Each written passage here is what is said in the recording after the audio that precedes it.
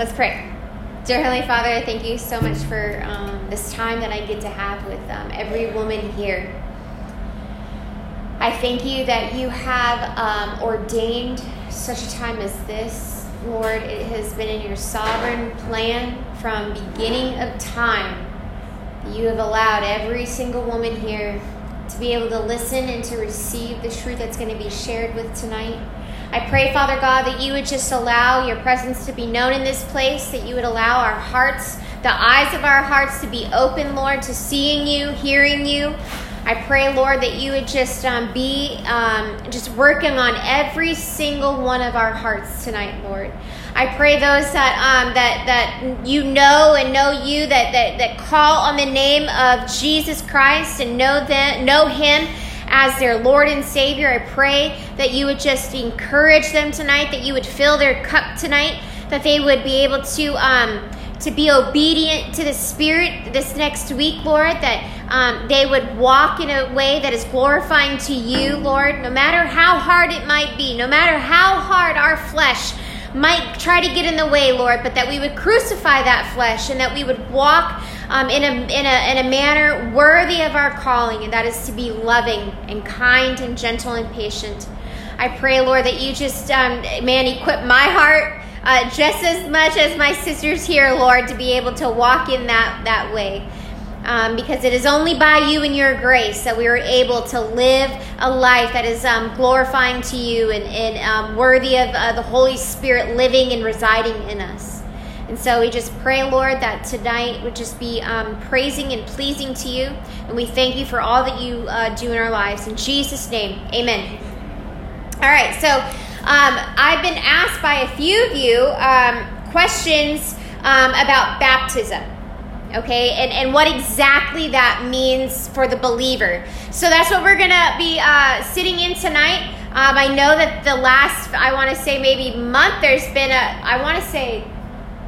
five, six baptisms that have happened here, which is awesome. We're excited about that. But I want us to be able to sit in what the Bible says about baptism and why we baptize.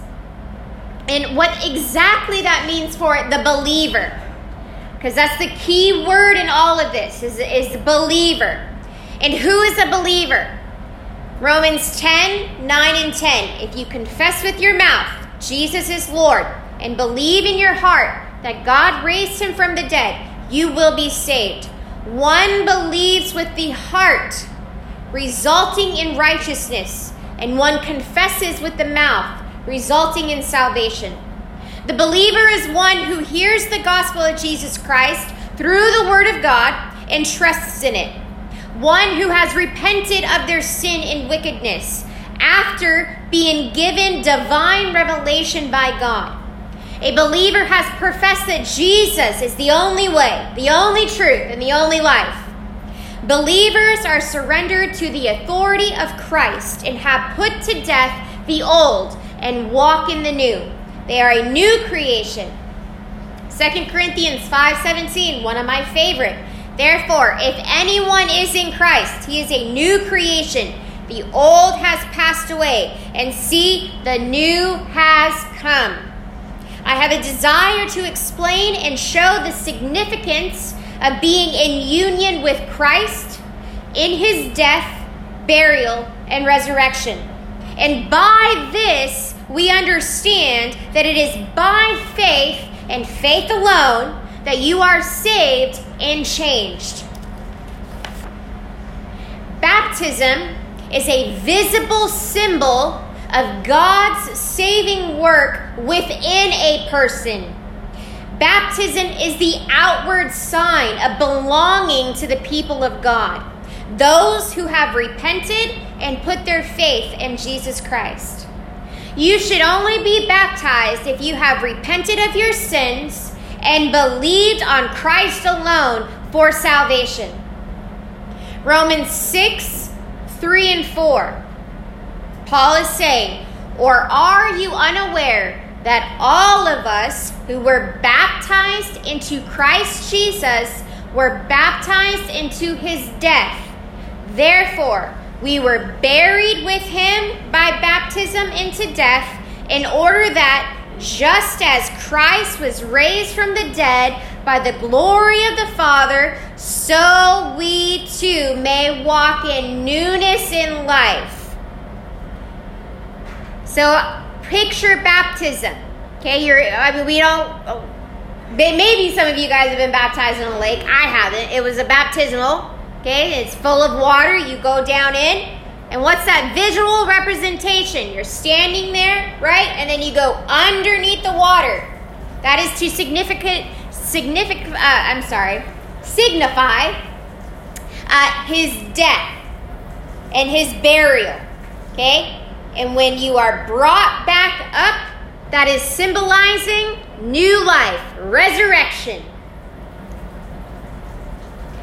Martin Luther says this: the sinner does not so much need to be washed as he needs to die.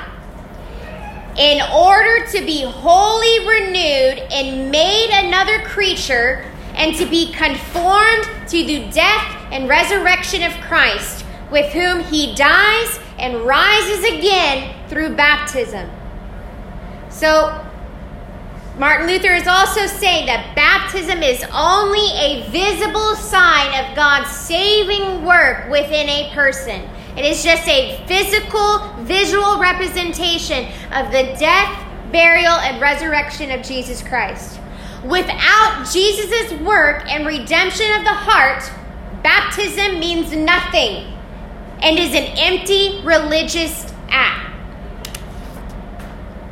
The work is in the heart.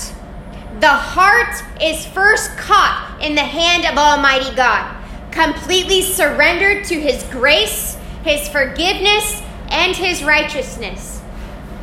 Mark 1, 4 and 5. John, this is speaking about John the Baptist. John came baptizing in the wilderness and proclaiming a baptism of repentance for the forgiveness of sins. The whole Judean countryside and all the people of Jerusalem were going out to him, and they were baptized by him in the Jordan River, confessing their sins.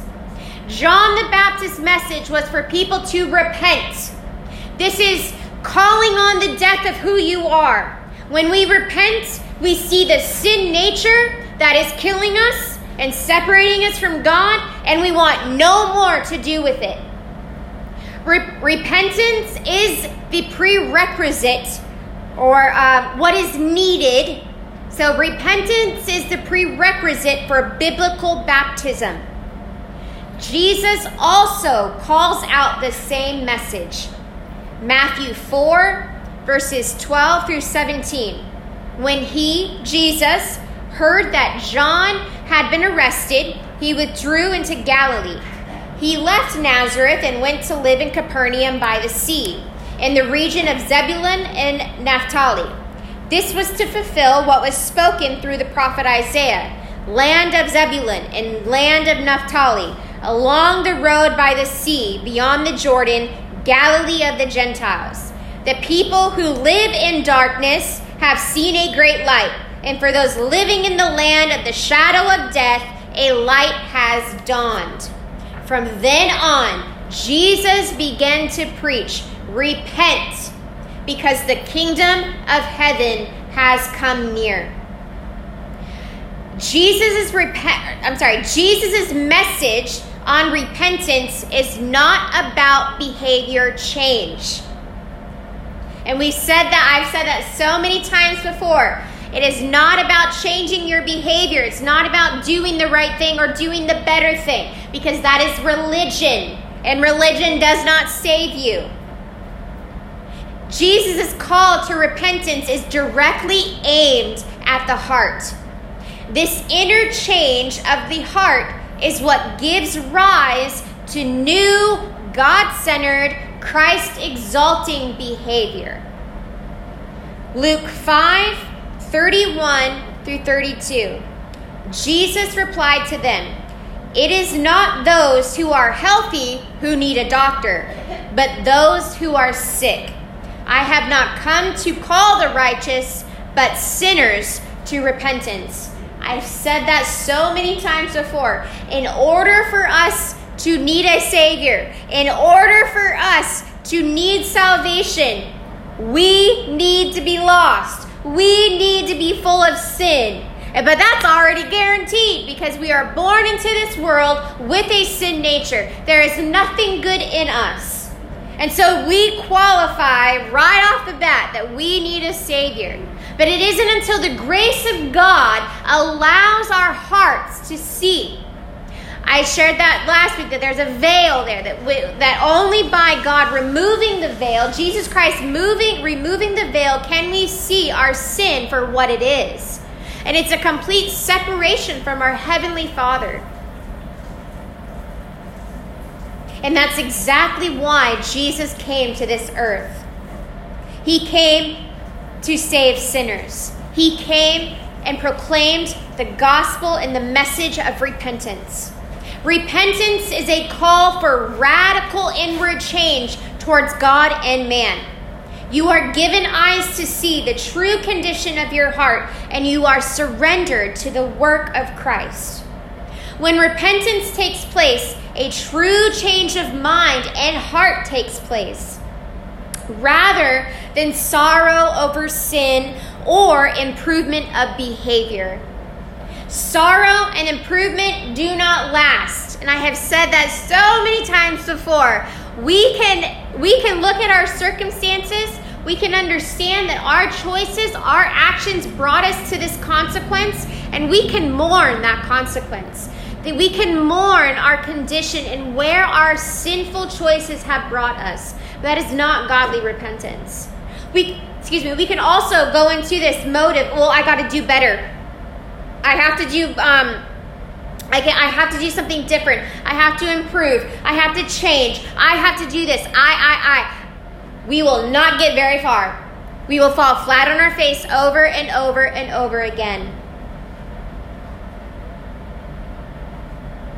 Those are not enough to cause your true self to change. Only Jesus and his work on the cross has that kind of power. And you must not lean on your own understanding in this, because what has our own understanding brought us to? Nothing but death, nothing but destruction, nothing but the same cycle over and over and over again. But we must acknowledge and bow down to the work of Christ, understanding and surrendering to his cross, and give our heart the same death, burial, and resurrection. We are called to crucify our flesh. We are called to die to our old nature. We are called to go and experience the death of Christ and go through the burial and come back to new life. The Greek word for repent, and I'm definitely not saying this right, metaneo, this two-part word refers to change to the mind and its thoughts, perceptions, dispositions, and purposes. So repentance is literally changing everything that your heart and mind focus on. It's changing your thoughts, it's changing your perceptions, it's changing your purpose. And this just doesn't happen with a one and done. Repentance is an experience that happens over and over and over again with the walk of the believer. I just had to go through this myself today. The Lord was convicting my heart about something, and I had to repent of it to my husband. And it's not going to be the last time, you guys. There have been many of you in here where I've had to apologize to. I have had to humble myself, and I have had to admit, check this out. I was wrong. I apologize. I'm not perfect. You're not perfect. No one is perfect. And so we are constantly going to be in this process of repentance. But it's a good thing to be in this. It's a good thing to be in repentance. Because we see this in the words of Jesus in Luke 8. He says, therefore, produce fruit consistent with repentance. So we see that repentance is the work of what happens inside of us that leads to the fruit of new behavior. Repentance is not the new deeds, but is the inward change that bears the fruit of new deeds.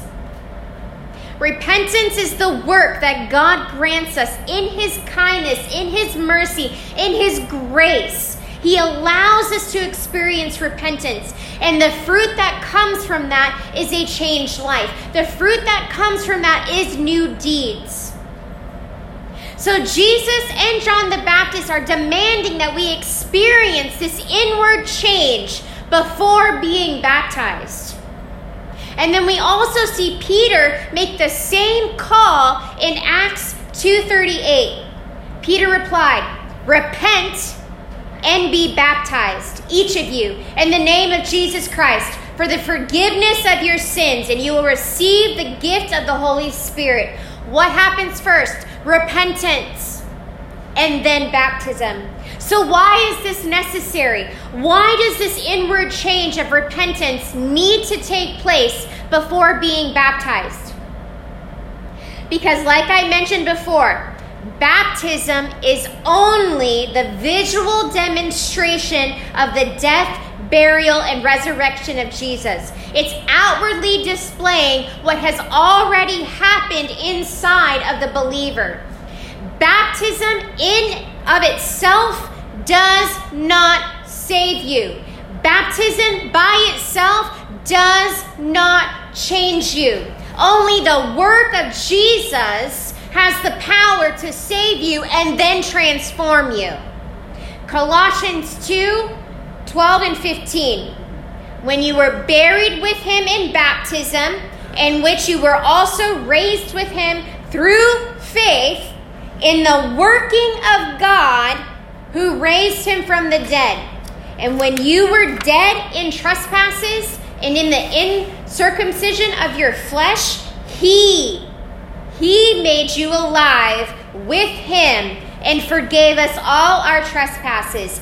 He erased the certificate of debt with its obligations that was against us and opposed us, and has taken it away by nailing it to the cross. He disarmed the rulers and authorities and disgraced them publicly. He triumphed over them in him.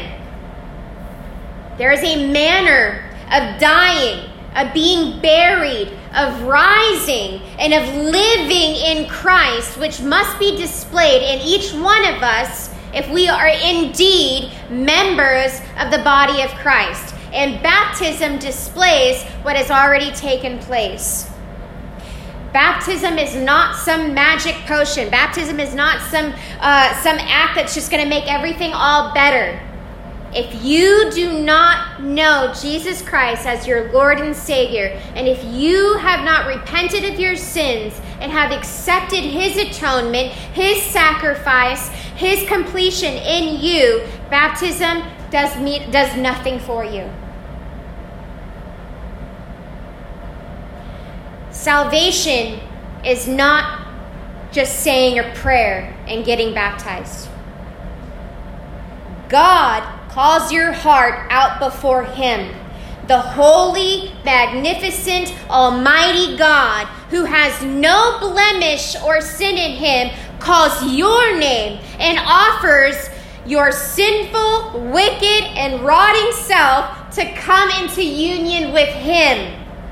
He offers to take all sin away from you and give you his holiness. This is only possible by the work of Jesus and what he did on the cross. No dunking in some water will do this for you. No repeating a prayer after me will do this for you. There must be a radical work done in your heart by the grace and power of God. When and only when this happens to the heart of someone is it appropriate and biblical to be baptized. This is when you take that public declaration and you scream it to the world. I am saved. I am his. I no longer belong to the world. I no longer am enslaved to my sin and to my old nature. That has completely been nailed to the cross. I have been buried with him, and I have risen to new life by Jesus Christ. And that is why I am doing baptism. That is why I am telling everyone around me that, look, I am a new creation. The old has gone away.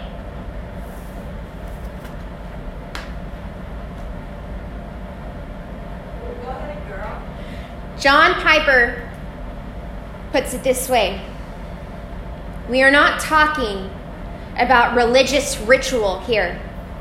We are not talking about church tradition here. We are mainly talking about Jesus Christ and his magnificent work of salvation and dying for our sins and rising for our justification. Talking about baptism means talking about how Jesus taught us to express our faith in him and his great salvation. So don't have small thoughts when thinking about baptism. Have large thoughts. Great thoughts about a great reality. That Jesus Christ, the Son of God, crucified to bear the sins of millions and was raised to give them everlasting life in the new heavens and the new earth. That is why baptism is such a joyful occasion. That is why there is always such a celebration about those who have professed their faith in Jesus Christ and want to show those around them, like, now I'm going to take that next step and I'm going to show everyone around me that I am now his. That is joyful. That is something to be celebrated. But that is why it is also so important to understand the importance of repentance before baptism. Because if you do not have godly repentance, then you do not have salvation, and the work of Jesus does not reside in you, and your baptism means nothing.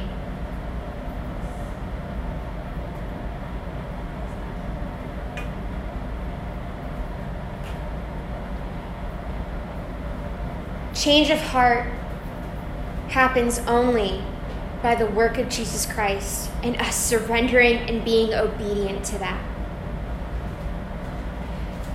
Jesus does call us to make disciples. And really, when you give your heart to the Lord and you surrender and you realize that it's only by his saving grace that faith alone has allowed you to become one with the Father, holy and righteous. No more blemish, no more sin, no more captivity or bondage. When you realize that, and it says to be baptized, that is your first step of obedience into listening to the Word of God. That's what baptism means. That's what baptism allows our heart to rejoice in.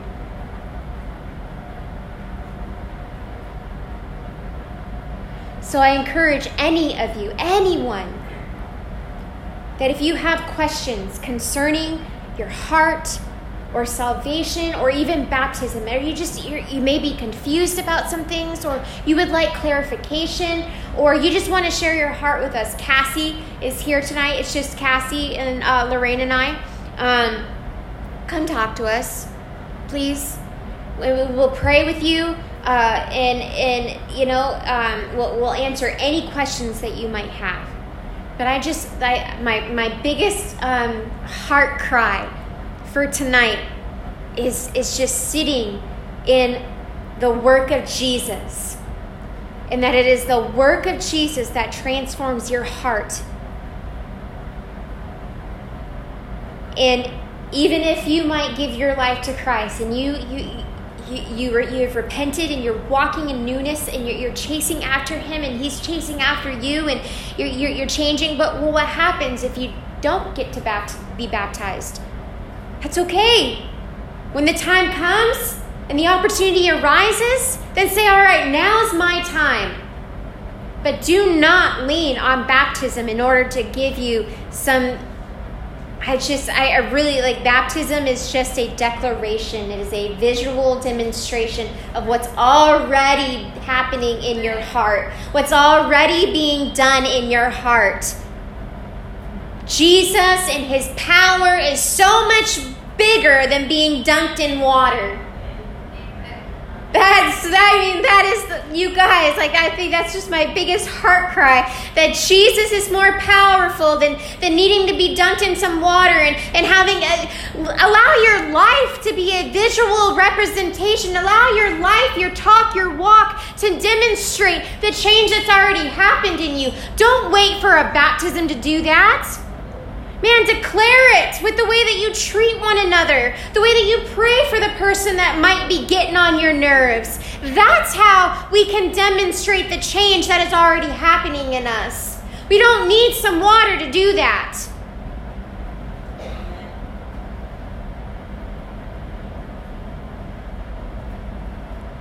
But I'm also not taking away from the command of being baptized. Like I said, the only thing is when the opportunity arises again, I encourage every single one of you that may want to go into that water to do a heart check and say, do I believe that Jesus Christ, the Son of God, came to this earth for me because I am full of sin and there is nothing I can do about it or gain salvation? And so so are you surrendered before that? Are you proclaiming with your mouth that Jesus is Lord and that you want to get rid of all of the nastiness that you've been holding on to for years? Do a heart check. Examine your heart and ask those hard questions. Do you believe? Do you have faith? Have you been given eyes to see? And if you have, and if you know that Jesus is Lord and you want to surrender your all to him, then yes, get in that water and show those around you that you are saved and you are his and that you belong to the people of God now. But if not, and if you cannot say, you know what, I think I'm good. I don't need Jesus. I don't need to change my life. Then you better not get in that water because you're giving yourself a false hope.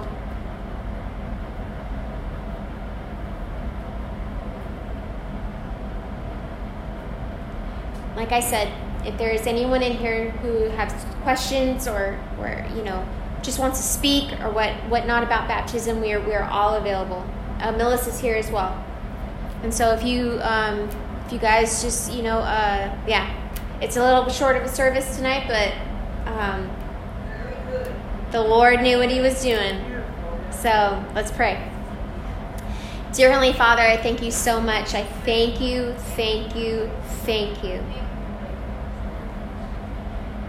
Oh, you are such a good God. I thank you for just what you brought me through today, Lord, allowing me to walk in this repentance, Lord, that it doesn't just happen at the point of surrendering my life. It's for the rest of my life that I'm going to have to walk out repentance, that I'm going to have to confess, that I'm going to have to let go and crucify some of my flesh, Lord. And I thank you for that. I thank you for the gift. Just like we talked about last week, I thank you for exposing that sin inside of my heart. I thank you for bringing it to my eyes that I may see it for what it is and allow light to penetrate in those dark places, just why Jesus came. Jesus is still doing that. Day after day, heart after heart, he is still exposing those dark places. So Jesus, we praise you. We thank you for all that you do in our hearts. Thank you that you are a God that is active and alive today. Yeah. That you move mountains into our lives, that you heal wounds that never want to heal, Lord, because that's how good you are. You came to save the lost. You came to heal the sick. Lord, I am so sick. I am so weak. Lord, may we come to this place in our lives where that's all we proclaim is how much we need Jesus every single day. That I want to be flat on my face, not being able to walk, because then Jesus can carry me. I just want Jesus to carry every single one of these ladies here. I want them to experience the freedom and the chains broken. I want them to experience new life, new identity, to be not known by their past or their addiction or their stumbling block. I pray, Lord, that you continue to knock on every single heart that hasn't opened the door to you. I pray, Lord, that you would allow the Holy Spirit to just consume their heart and their mind, and that you would keep the enemy away, that you would bind the enemy, you would gag him, and you would throw him out. I pray against any oppression, any possession that is going on here. I pray, Lord, that you would just overflow your presence in this place, that they get so mad that they leave. They can't stand it in here because King Jesus lives here. Yahweh lives here, the great I am. We thank you. We thank you for the work that is being done this very moment, because you work, you do. You are not a silent God. You are not a still God that doesn't just sit around. No, you are present. You are our help in times of need. So I thank you, Lord. I thank you for all that you have done and that you will continue to do. And we love you and we praise you in Jesus' name. Amen.